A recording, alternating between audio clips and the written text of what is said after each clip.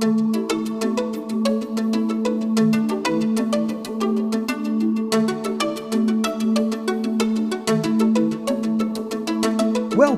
to the Jerusalem Lights Podcast with Rabbi Chaim Richman, whose goal is Torah for everyone. I'm your co-host, Jim Long, and now Rabbi Chaim Richman. Shalom, Jim. How are you? Shalom, Rabbi. I'm doing very well, Baruch Hashem. You're getting ready eve for of your momentous trip to the land of Israel. We're so excited. Yes, getting on I'm leaving on a jet plane, in the words of the Peter Yarrow and company. Immortal John Denver. John Denver, but it was written by Peter, Paul, and Mary, I believe, wasn't it? Or not? Maybe I got it mixed up. I don't mean to correct you. You're my elder. Please. But I happen to. You can check it, and with one click, I am quite positive that John Denver wrote that song. And then they recorded it also. Yeah, John Henry Duchendorf. There you go. That John Denver's real name. That is. There you go. There you go. So, as it were, here you are on your way to the land of Israel. I know how excited you are about that, and we are so excited for you because I know that you are just so happy and fulfilled to be here every time you get to come to the Holy Land of Israel. Yeah, you're coming for a very occasion, which is the wedding of my son, and we're looking forward to that next week. And you and I have big plans because we will actually be together. I think it's for the next 4 or 5 podcasts. Yeah, roughly. Jerusalem. Yeah. So actually, we do have big plans, as we've been telling our listeners. We are waiting actually for Shlomo, our beloved videographer and media expert, who is the backbone of Jerusalem Lights production, who is currently getting ready to get married. But we are going to be celebrating this big milestone when we finally start videoing and broadcasting the video content as well of our podcast at some point to be announced, hopefully very soon, as soon as our studio is ready, which we are working on with great zeal. So hopefully we shall be making some progress on that. All good things take time.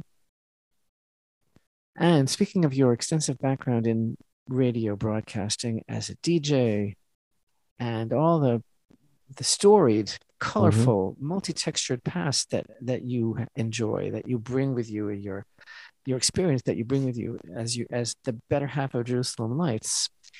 Thank you. Speaking of John Denver actually being the writer of. So I have a friend who started texting his daughter every morning, name a song that has morning in the title. Morning is and broken. he thought he knew like 2 or 3, and she thought she knew 2 or 3, but they've been doing this for like a year and a half, and they've so far effortlessly practically named over 500 songs. I'm not surprised. Morning in the title. Why do I bring this up, Jim? Because I was thinking earlier about songs about marriage, because I'm so over the moon and excited, and I'm on such an emotional roller coaster. I'm so excited that my youngest son is getting married. So I came up very quickly and effortlessly with the Brooklyn Bridges. I heard you're getting married. You remember that, I'm sure. Yeah. Don't forget Love and Marriage. Go together like a horse and carriage. And the Fifth Dimension, Wedding Bell Blues. Wedding Bell Blues, yeah, exactly. Otherwise known as Marry Me, Bill. Yeah. Okay. And then, of course, there's like Dixie Cups, Chapel of Love, going through the chapel, and we're going to get married. Yeah. And many, many more. Many more. It's a pleasure talking music with you. I'm a great lover of music, especially from that heady period of the 70s. Yeah. When they used to make music. Very fertile period. My goodness, music exploded and became more important to a lot of people than many other things in life. Music, I think, changed a lot of people in our generation. It really did. The protest song became popular in that era. And it was amazing. It consumed me it's why I got into radio, because I love music so much and I love to entertain. Maybe one of these days I'll learn how to entertain, but be that as it may, I see a pattern developing here, but the idea of music and song Where are Well, we just the going with other this? a couple. I wasn't really planning on going Oh, anywhere, okay. but Oh, okay. a couple of weeks ago, we were talking about the song of the universe. So we were talking Ah, about yes, yes. the fact that all of creation is singing. And listen, it is a window to prophecy. It is a very high form of expression when it comes from a pure and sincere place. Hmm. Yeah. And You know, yeah, so that's why that reminds me. so people are moved and identify with it. And the songs of the Levites, as I mentioned in that broadcast a couple of weeks ago, was such an integral part of the service of the Holy Temple that the offerings are not even valid if they are not accompanied by the song of the Levites, which is kind of like a universal tikkun. Yeah. And you know, I saw a documentary once about bees and how you look at a honeycomb and it's this beautiful geometrical pattern a honeycomb is, and there's this idea. I don't know if I'm connecting two separate ideas, but uh, or this is a thought that Hashem provided, but the idea was that when Hashem spoke the material world into existence, and Hashem did speak it, there is that sound is a sound that has never stopped. It's that the sound that God used to create the physical realm is actually those that voice from the Creator actually continues. And for instance, you can see it in creation in that that sound has a creative, and even it is able to form and to fashion shapes and geometry the same way you put if you ever get a little trick where you put a pie pan, a metal pie plate, and you put sand in it, and then you hold it over a guitar and you strum a chord on the guitar, the sound of that chord will shape those sands into a geometric pattern, and it will change with every different chord you play.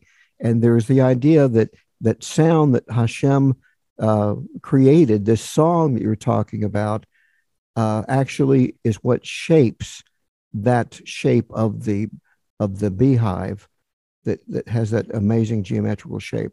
I don't get So too. one of the major themes of Psalms is the voice of Hashem. There are like Yeah. seven different voices. This is a lesson in itself that we need to give over some time. But Hashem is above time and space, and his reality, his expression, the Diburim, in other words, the 10 expressions of creation that we have in Genesis. Let there be, the word Breshit being the first and the last, really, and let there be.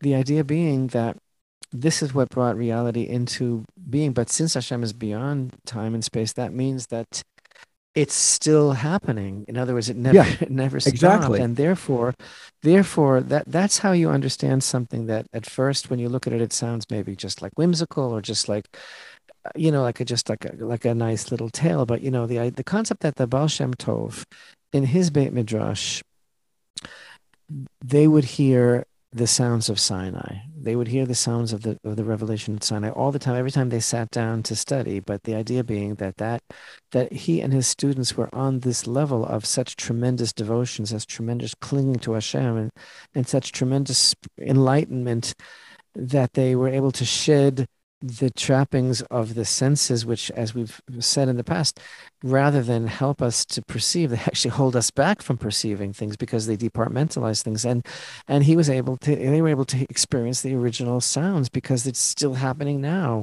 It's our problem, as it were, that we don't hear it, but Hashem's voice is still reverberating from Sinai. Speaking of which, since we just observed the festival of Shavuot just this week, and I hope all of our listeners had a wonderful, fruitful, productive, spiritually fulfilling festival. And if not, I'm sure they did anyway, because the blessing of Shavuot is still coming. It's still coming, and it's still kind of resonating. And you know what? Interesting thing about these days now, this week, the first 12 days of the month of Sivan have a special kind of like a festive characteristic, a special nature to them, even though Shavuot is really only one day here in the land of Israel and 2 days in the diaspora, the 6th and the 7th of Sivan.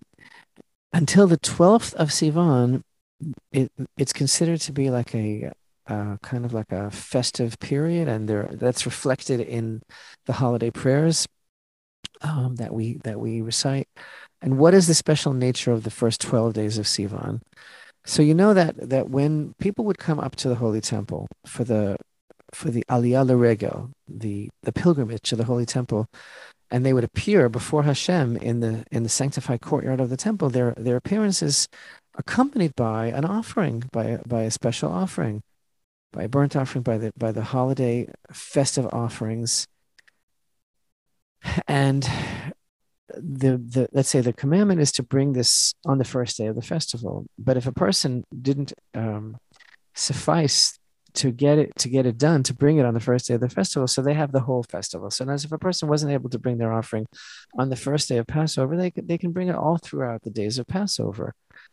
Now Shavuot in the land of Israel is only one day, so that's a lot of people to bring an offering on that one day, and not everybody gets to bring it on that day. And so therefore, these are special days of like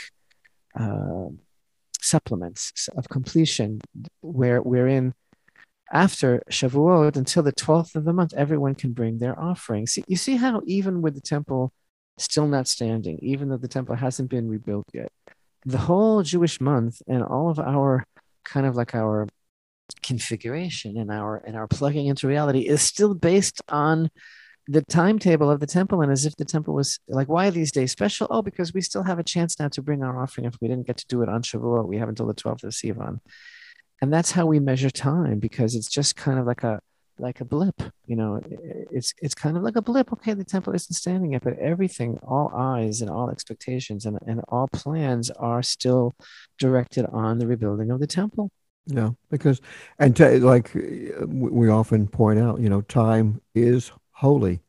It's the it's the first thing that God called kadosh in the Torah. You know, when he calls for a rest after creation, and he calls for the first Shabbat, and so time is what made the material world actually coalesce into existence. It's I don't want to go quantum on you here, but well, you already did long ago when you started talking about music translating into there you go. geometric shapes. Yeah. And I just didn't want to use the word quantum because I figured, like, how many times can I ask you if you're going quantum? Yeah, exactly. Especially since I still don't know what it means. But Jim, you know, you mentioned something now that's so interesting, because, you know, there's a very famous question, like, why did Hashem need to rest? What is the idea that he rested on the seventh day? He created the world in 6 days, and he rested on the seventh. Like there are so many verses in the Torah that tell us that he doesn't get tired, you know, and he doesn't sleep. So what is the idea of like Hashem resting? Well, one of the ideas is the fact that it's more like he paused or stopped short of finishing creation. That's one aspect, right? So that humanity could have a role in being co-creators. He didn't finish it so that we would have in some ways something to do, so that we could be, since we were created in his image, we were allowed to be creative beings too and join him in this process, right? Exactly so. There's no question about it that's a very big part of it, is that the universe is unfolding and unfinished, and that we are taking an active role in everything. But even more so, and I flashed on something as you were talking about the sanctification of time, because I think that what Hashem really did on the seventh day was first of all, he created rest. He didn't rest, but he created the concept of rest. But more than that, we call it rest because it's kind of like we're used to like the English translations. But what it's really all about is exactly what you said. It's the sanctification of time. And that's why he stopped on the seventh day, so that we would have a sense of division and of the ability for our workaday life, for our humdrum, for our existence to be elevated and to be infused with the concept of something singular and elevated and and to bring Hashem into our lives. It's just, that's the whole idea of why not every day of this is the same. Of the whole concept of Shabbat as being this island of Hashem's presence felt so strongly in our lives every week that rejuvenates and regenerates and refreshes creation. He brought in the sanctification of time through the creative process itself. Yeah, yeah. And if you take the creation story, you take that first week, and if you can envision it being in the, for want of a better word, in the mind of Hashem, where Hashem, we're supposed, also the creation story is a lesson on how to do things, how to be creative, that there's an order to do this. And if you can think of Hashem first writing the Torah, this algorithm that would be used. The Torah is this algorithm, this formula that brought creation into existence. When he finished it, then the creation process started by him finishing that process, that writing of the Torah. And that is what's interesting. The connection with time is that if you look at the formula given to us by Einstein, E equals mc squared, what is matter? What is the physical matter of the world? It is energy at rest. So you have in the first thing in the Torah, it says, "Let there be or, let there be light." Well, it couldn't be talking about sunlight, so it's talking about a kind of energy, a kind of primal energy that everything, that all matter was created from. So God spoke that matter into existence, and then allowed it, rather, the energy. The first thing he spoke, he brings energy into existence, because he's Hashem. Nobody else can do that. And then when that energy came to rest, matter was created. Isn't that amazing? This is absolutely the deepest thing I've ever heard. Is this quantum, Jim? It probably is. I think we should change the official mission statement and title of Jerusalem Lights to be about quantum something. It's not just Torah for everyone; it's quantum Torah for everyone. Yeah, it is, because, and I can't help it, because I've always listen. Here's the thing. Go ahead. The thing is that, like you said, when Hashem said, "Let there be light," it wasn't talking about the sun, because the sun was not created exactly at that time. So what it was, I mean, how did the sages understand "Let there be light"? It's the hidden light of creation, which later he hid away. And we speak about this all the time, the light that's released on Hanukkah through the candles, the whole idea of the hidden light of creation. So basically now what you're saying is that it's the hidden light of creation, which is this aspect of Hashem's reality, which basically is the secret of all creation, of matter. Yeah. It's basically Hashem's essence. That's the hidden light of creation. Right, exactly. Yeah. It's a little mind-boggling when you think about it. But this is the thing that the reason this is so important and so precious to me is because this is what brought me to Torah, is that I've always had a love of science and archaeology, and I asked questions my whole life. I think a lot of our listeners are just like this. When they discovered Torah, Dr. Schroeder, I always talk about Gerald Schroeder and his books. He himself, this is what brought him to Torah science. Exactly. In terms of his field of research, which is nuclear physics, this is what brought him to the realization of the Creator. Didn't the late great Rav of blessed memory, Rav Schneerson, the Lubavitcher Rebbe, didn't he say that to study science is to study Torah? And of course, we're talking about true science, by the way. This is science that is pure science, free of opinions and politicization and all that. But if there's such a thing anymore. Well, exactly. But the Rambam, Maimonides, said that, and who himself was a great scientist, he said the way to discover the Creator is to be able to perceive him through nature, through the world. Yeah. Amen. So much a part of this world. So listen, back to Shavuot. We learned about, the duality of Shavuot. We spoke about that so much, the whole concept of how, on the one hand, it's so spiritual, the experience of receiving Torah at Mount Sinai, And on the other hand, it's celebrated in the time of the temple through such a material expression of our attachment to this world, of our earthliness, by bringing the first fruits, which is like Torah planted in the ground and sprouting forth and manifest Hashem's, speaking of Hashem's presence in nature. In other words, the celebration of the Torah itself, as it were, the very giving of the Torah is expressed through the first fruits. And it's such a beautiful idea about, again, and we've spoken about this, quite often, the concept of how this world is sanctified and elevated, and how we understand that dichotomy. And this all also comes to a head in a very powerful way in the Book of Numbers. This duality and dichotomy, and the challenge of being able to walk that line and understand, how Hashem fits into this world. It's a big challenge, and I'm saying this knowing that there's so many people that reach out to me all the time and talk about their past experiences and their former faiths, and a lot of scar tissue and a lot of baggage that they carry about things that they were told about religion and about spirituality, and about who Hashem is and how to serve Him in this world. A lot of confusion from people that are emerging, into Torah. The thing is that a lot of this is really personified by everything that we learn about this generation of the desert.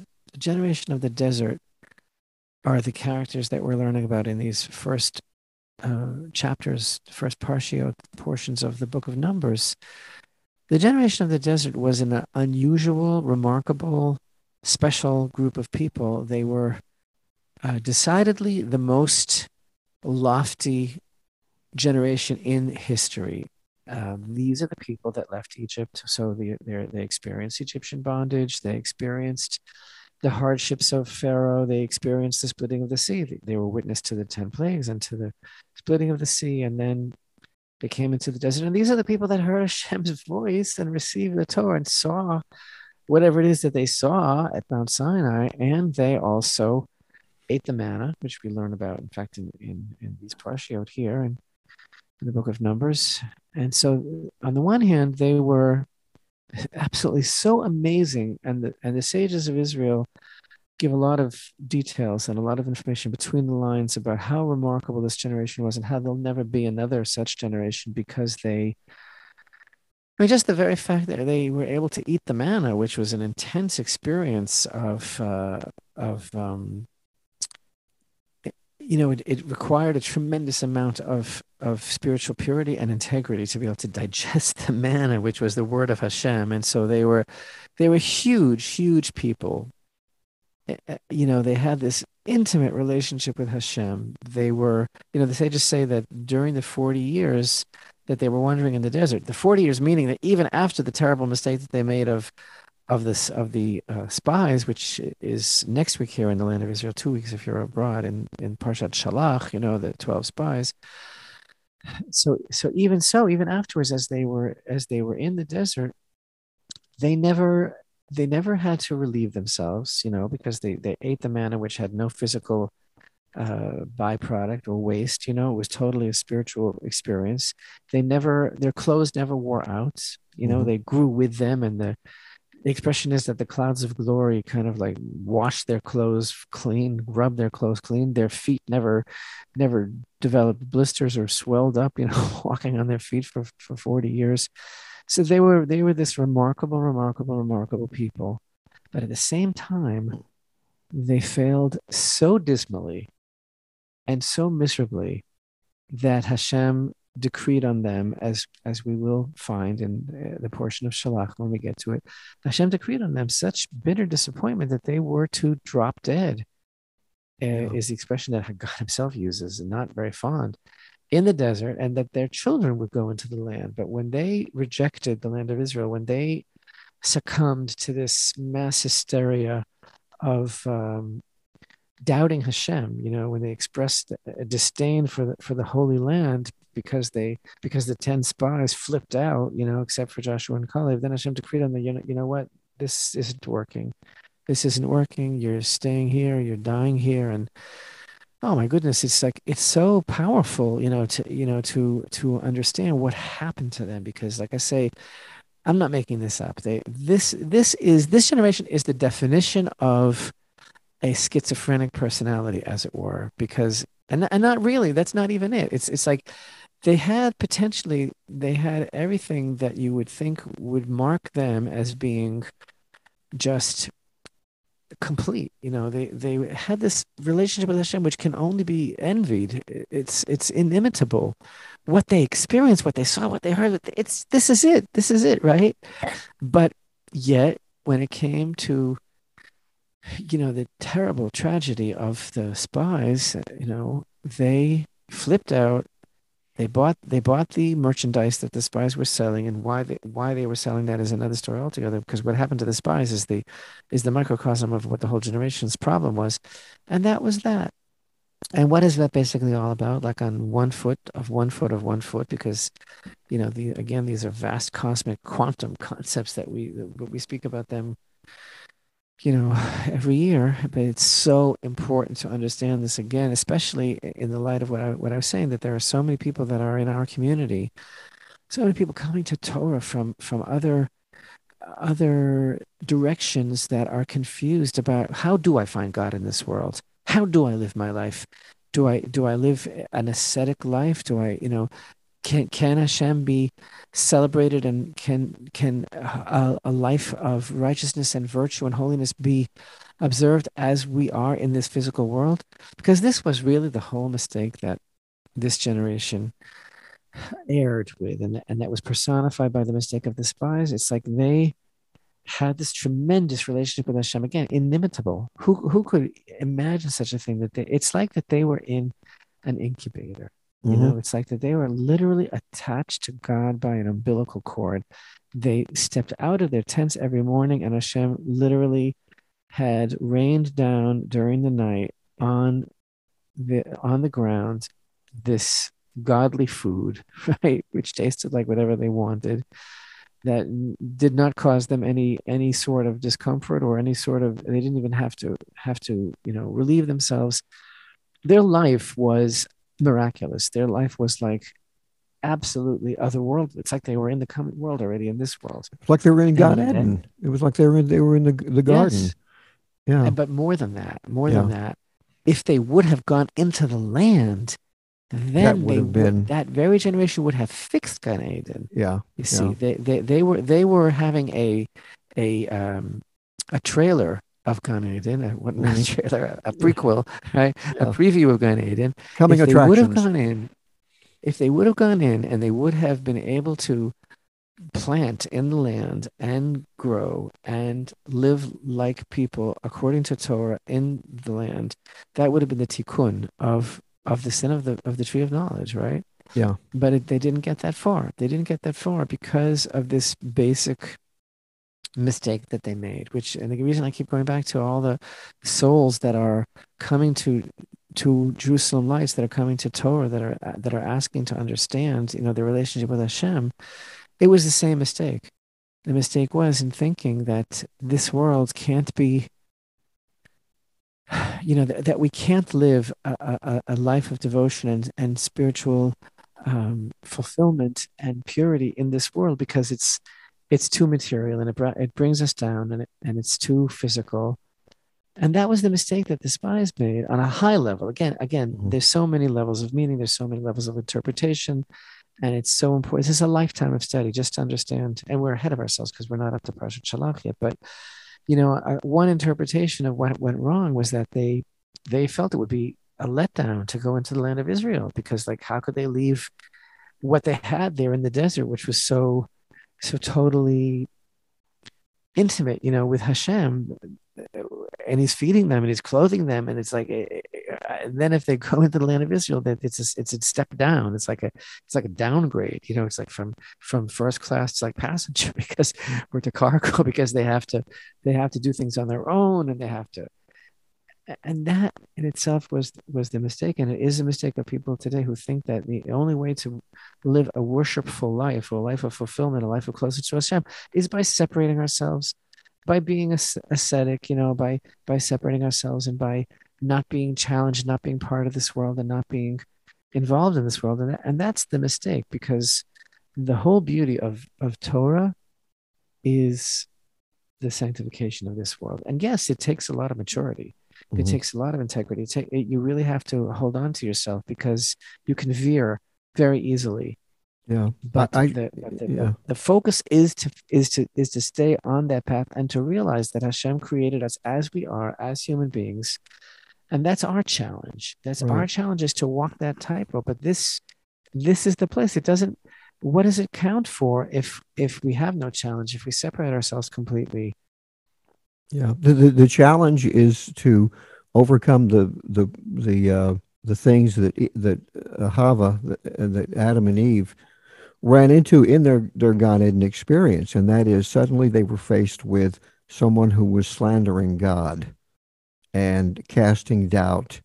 And this is the Nachash, the so-called serpent, and that's what to me ties this whole experience in the wilderness, in this sort of sheltered Gan Eden type experience, was that it was all the problems that seem to be always created in the wilderness came from someone who spoke a kind of lashon. They either spoke directly a lashon hara, and this is what we encounter in Parsha Nazo, is you have a common thread running through here with the the um, the the sotah, the wife that is accused, or that her husband doubts that he's been faithful, and that's what happened in God Eden. There's doubt cast into this relationship, and you have the same thing going on with um, the um,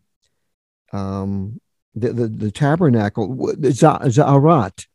Za'arat is caused by it. Doesn't this in Naso, doesn't that come up in the Parsha? So there again is a connection of slander, and so everything is set up so that um, they're having a God Eden experience, but yet they're also having to deal with the sort of Nachash element, right? Which is a part of life, always Yeah, dragging us down. exactly. And so you're saying an amazing thing, amazing Torah scholar that you are, Jim. And that is that this very, very kind of like, I don't know what word I should use even. It's just so remarkably out there, this concept of the sota, the Mhm. suspected adulteress that we have in the Torah portion of Naso, um, here in chapter 5 of the book of Numbers. It actually has parallels and a throwback, and is actually connected on a spiritual route to the Garden of Eden, Yeah, to Chava and the snake. right. And it's so difficult to understand, because there's so much going on between the lines. And it is a positive commandment. It's prescribed in the Torah, and it's such an unusual situation. It's so remarkable because you have this man who gets this spirit of jealousy, Right. and he's jealous of his wife, who apparently was seen uh, uh, with a man, just privately, and so he suspects. And you know this is not so easy to understand, because first of all, when it comes to this whole idea of a husband suspecting his wife, and again, there's so much going on here on so many levels. It doesn't work unless he is exactly perfect.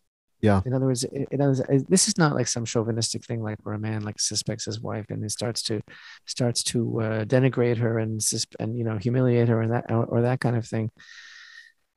He gets this kind of reaction, like he gets filled with this kind of spirit. If he was not a perfect husband, if he in any way was suspect himself of any sort of infidelity, and if he's not perfectly pure, then the whole thing doesn't work. It's all right. So that's the first idea. But the thing is, he has some sort of suspicion, and she does not admit it, right? And now, if she actually was guilty and she admits it, so then she's not punished. Right. They are divorced, and she leaves his household without her ketubah, and that's it. The thing is, she has to go through this remarkable examination. which the outcome of the investigation either vindicates her or vilifies her. Either publicly substantiates this suspicion that he had, or publicly affirms her righteousness, right? So it's this whole kind of like psychodrama that's going on. It obviously is working on so many levels. It obviously is standing in for the whole concept of our relationship with Hashem, honestly. That's Right. really what it is a parallel to. It is a message of fidelity. And again, coming now from Mount Sinai, coming from Shavuot, the whole idea of our relationship with Hashem is a parallel of man and wife. It's all about fidelity. How many times does Hashem speak through the prophets using this metaphor? The whole idea of Hosea. What he was told to do. It's all about understanding our relationship with Hashem, as it were, our relationship of commitment. Of man and wife. The whole Song of Songs is based on that. The thing about this here is that there's a certain intervention that's manifest with the Sotah for all to see, which is so kind of bizarre, really, to the onlooker, because it has no parallel anywhere in Torah, because none of the Torah's mitzvot are ever dependent on a miracle. Right. This is the Except one. for This one. exactly. Yeah, yeah. It's so remarkable, because this mitzvah is actually, the dynamic of it is manifest through something miraculous, which is what? That, in other words, it's only with the Sotah, the suspected adulteress, that Hashem actually gets involved on a very practical level. It's the only law in the Torah whose fulfillment depends on a miracle, because, first of all, Hashem is mentioned in these verses so many times. The Kohen shall bring the woman near and have her stand before Hashem, and the Kohen will have the woman stand before Hashem. When he administers the oath, he says, "May Hashem render you as a curse." When Hashem causes, so what happens is, and this is the most significant and far-reaching part of this examination, is that this woman literally ingests the name of Hashem. Right. Yeah. It's written on a scrap of paper. A parchment, right? Hashem. Parchment. This parsha, this section with Hashem's name in it, is the holy, ineffable name of Hashem is written, and it is dipped in living waters, and thereby the name is erased. Hashem's name is erased. Now that's crazy. A no-no. Yeah, that is an absolute terrible sin in Torah, is ever to erase Hashem's name. You know that even today. I mean, we're very, very careful with printed materials, with holy books, with anything that we print out that has Hashem's name in it, cannot be even taken into an unclean place, and it certainly cannot be destroyed. And here, it's such a highly unusual procedure that she actually drinks this solution into which Hashem's name was erased. So the sages speak about this and teach that this is emphasizing the preeminence of what the proper relationship between husband and wife is, shalom bayit, the peace of the home, that it's so important to Hashem that he allows his name to be erased for the sake of reconciling the husband and wife. Yeah, and the commentary that I was reading recently about this that made so much sense, especially if you're honest about being a man and a husband, is the I can't remember the commentary I was reading in reference to this mitzvah, is that psychologically a husband, even though she's proven to be completely innocent, the husband, most husbands will always doubt. Even though if she's brought before a judge, a court, and say, I want a divorce because I'm pretty sure she was unfaithful to me, and even if they did it without this process, then the husband would always wonder all the time. And you look at a family like David's family, and you had this David's father, Ishai, suspected David's mother of being unfaithful to him, and that David was the result of that. Even he, the father of David, could never get over the idea that I still think that you, David, are a result of an adulterous relationship. And Yishai, David's father, was a perfect tzaddik. Yes, exactly. Just as you were saying. And so is David's mother. Yeah. But woven into the soul of David is this tension which which is part of the nature of his messianic mission, Mm-hmm. which is to be such a comprehensive, inclusive soul, is to understand the angst of all people. This played into why, from the very outset, he felt like an outcast in his own Yeah. family, and why his brethren treated him like the black sheep. And this is he writes about this so many times in Psalms. His childhood is feeling like, and he writes in so many words that his brothers treated him like a stranger, and it's all because of some very strange kind of like misconception Yeah. that his Yeah. father had What about I was him. going to say is that, but because of this ceremony, this mitzvah is carried out in such a way that, as you pointed out, it's a miracle, and God is brought into the process directly.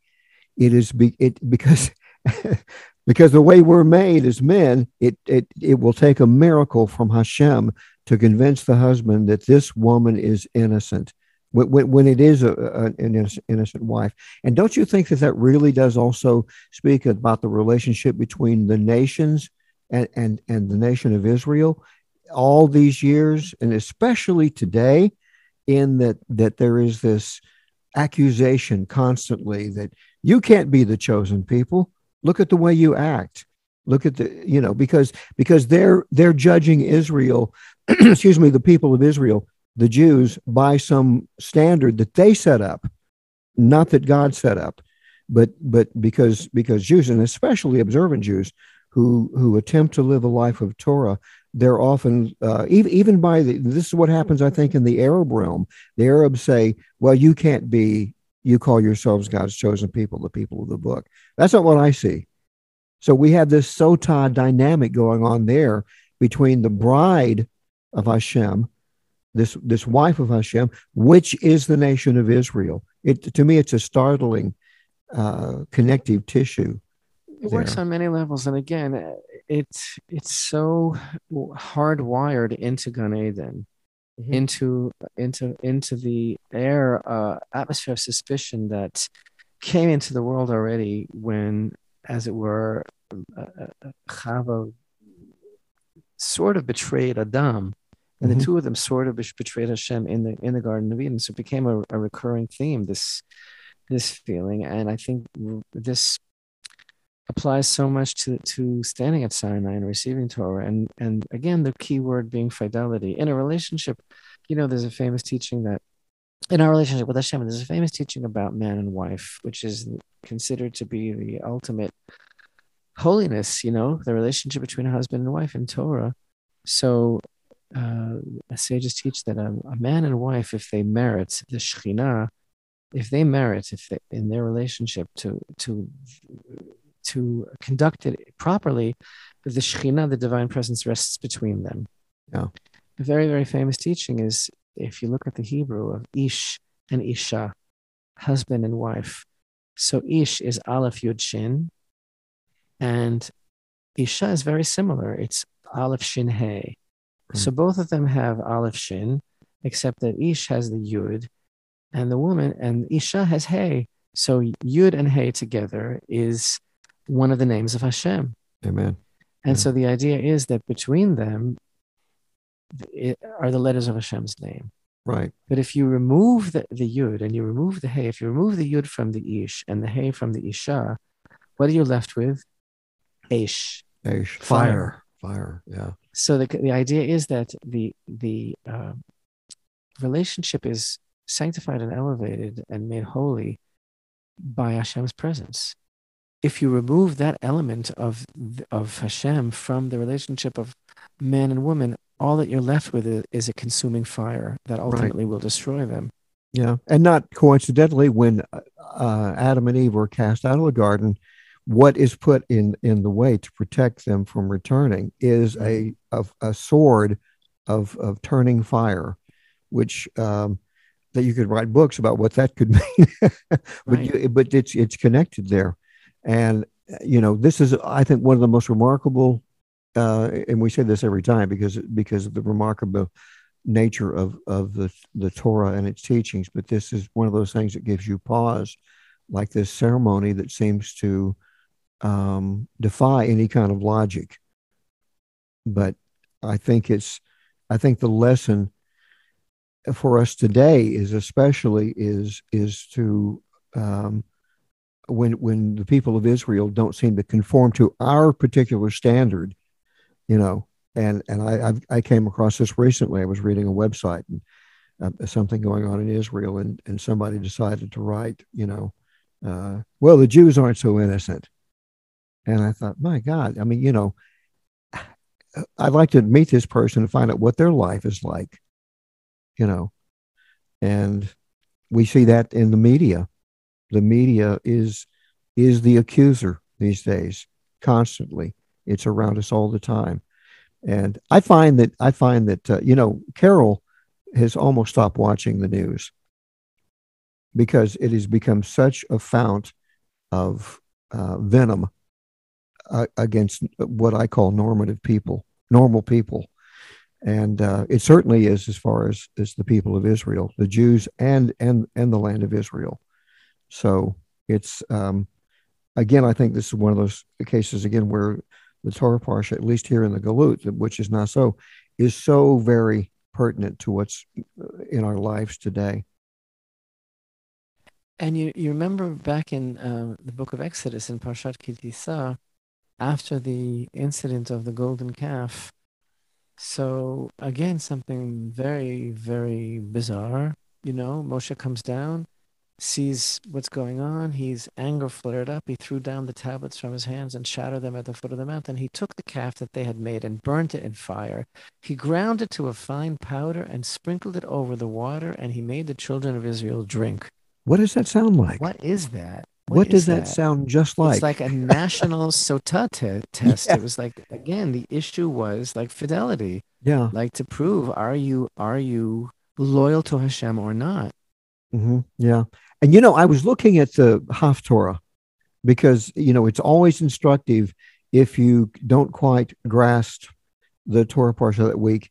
Sometimes when I'm looking at it and I'm looking for a real understanding, if it fails me, I will go to the Torah, to the Haftorah. And who is it about? It's about the birth of Shimshon, of Samson.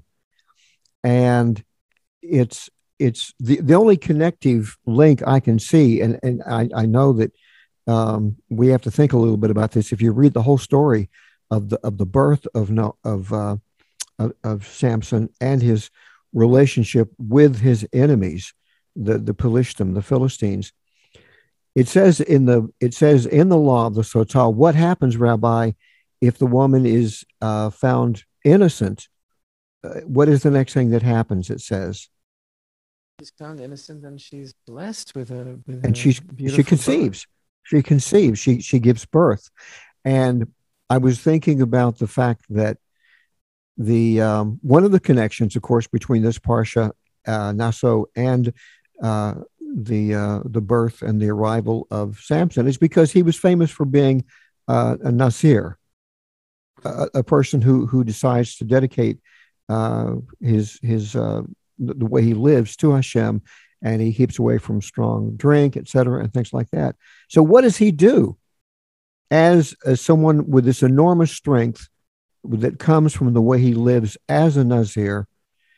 And he heads down to the land of the Pelishtim, the Philistines, and is going to marry a Philistine woman. And so what will ensue? People will begin to the people of Israel will look at him and say, "What is this the son of Manoach doing? What is he doing? He's living a life that is against Torah. He's intermarrying with the enemy, with the Pelishtim."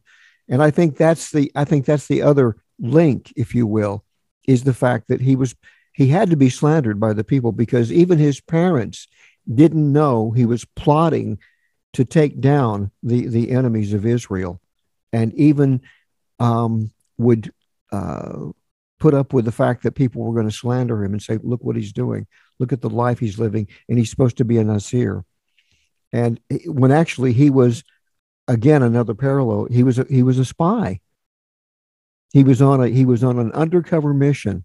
Shimshon, Samson's story, is the Haftorah to the parsha that gives us the idea of slander and the sotah concept. I want to mention one more thing, Jim, about Parshat Naso. There's so many amazing, amazing things. There's the priestly blessings, and the Nazarite, of course, who, according to a basic understanding, he witnesses the degradation of the Sotah, and that's why he decides, well, this world is just too much for me. I have to separate myself.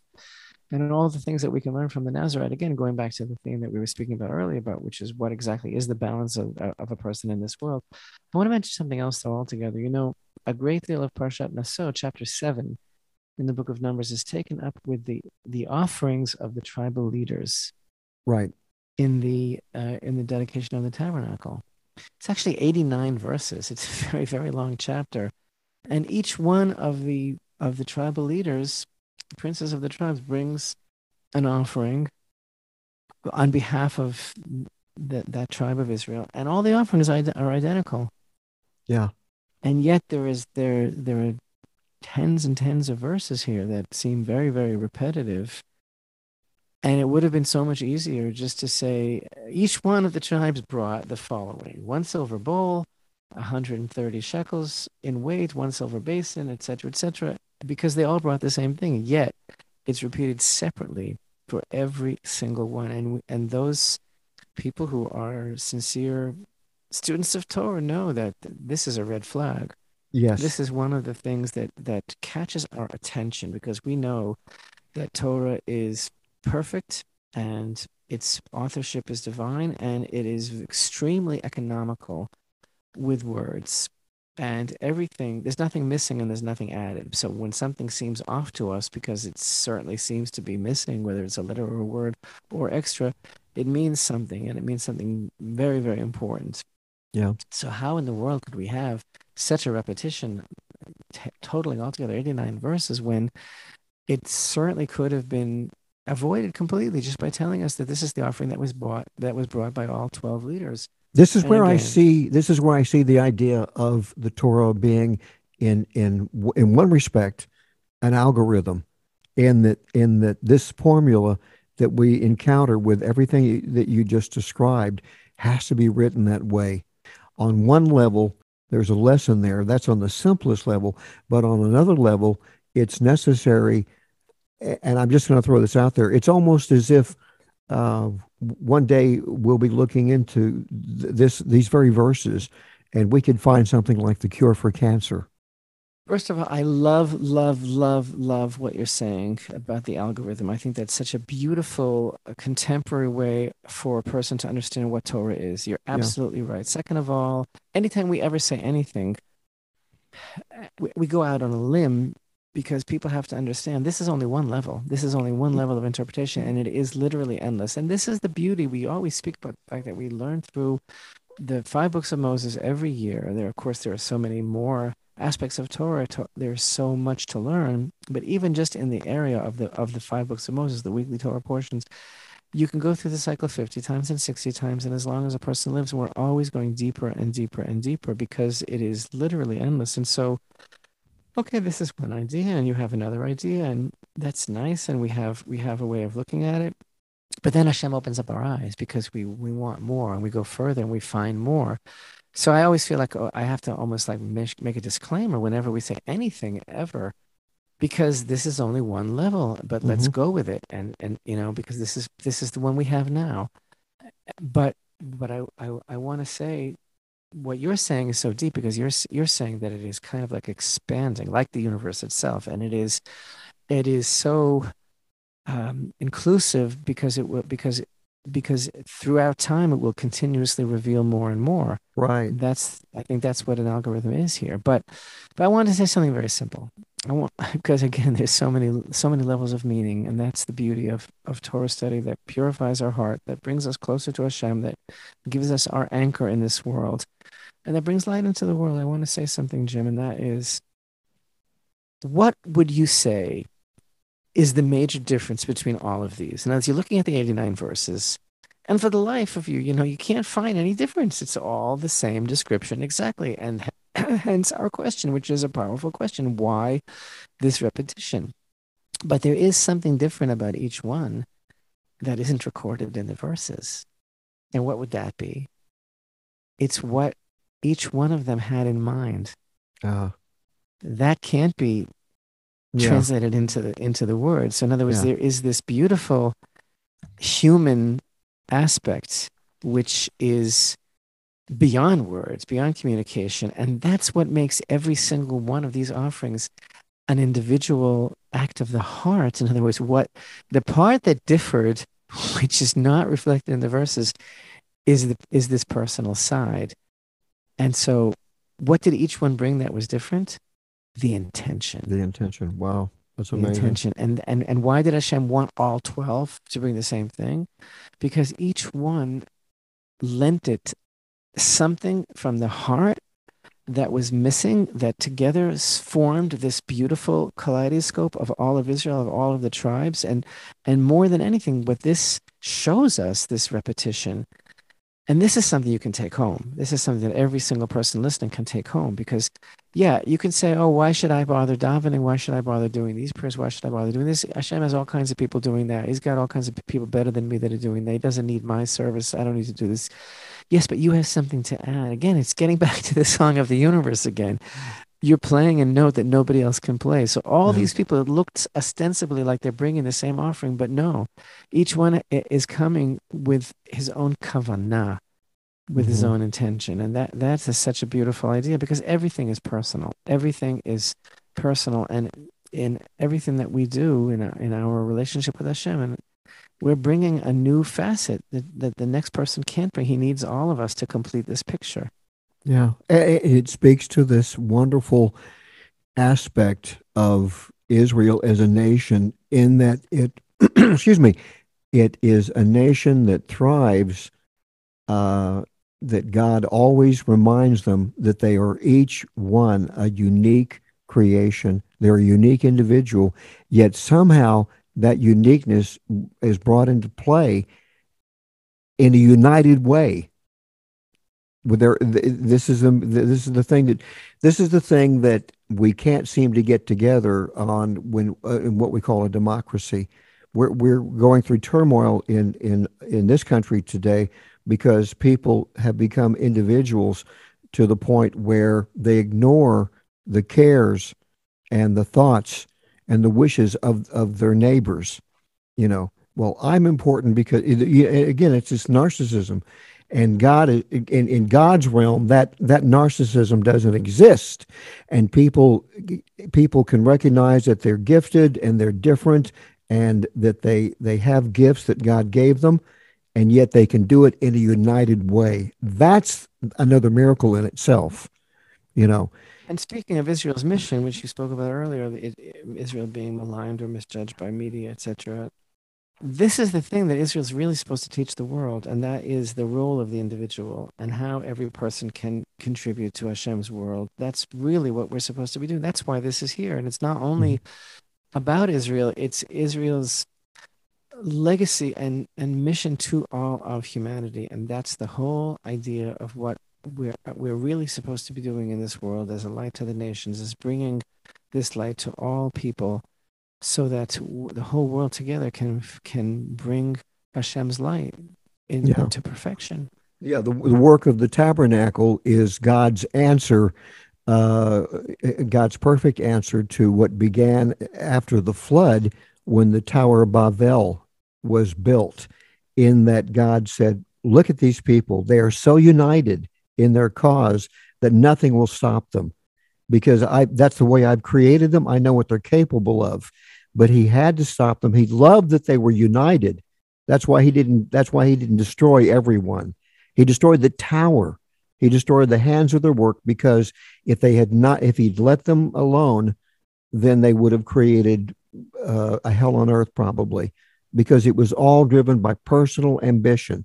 They had actually come together, and each had an individual, unique agenda, except there was one thing missing, which was Hashem. He was missing from the mix, and his answer to that work of the tower was to say, I have a better version of that, and it's called the tabernacle, the Mishkan, the temple. Jim, have a wonderful, safe, uneventful, restful trip, if there is such a thing. I look forward to welcoming you here in the land of Israel very soon. Amen. And God willing. Yeah. Bezrat Hashem. So we're just getting started. yeah. So yeah. So God willing, we will be talking to each other face to face in the next edition of Jerusalem Lights, and maybe even this time, I don't know, should I even mention it? Because we keep mentioning that we may even be seen soon. We're working on it. We're working on that. Yeah. To show people we're not disembodied voices. So Jim, I'll get some soup ready for you soon. All right. Yes, some lentil soup. So all right. Love that stuff. It has a biblical ring to it. It does. It really does. Slightly uncomfortable. I'm not giving you any birthright. I know you like that soup. But the point is, I like it fully cooked. That's the difference. Right. Everyone have a wonderful, wonderful week, and only good news and good things and all blessings. Shalom, shalom.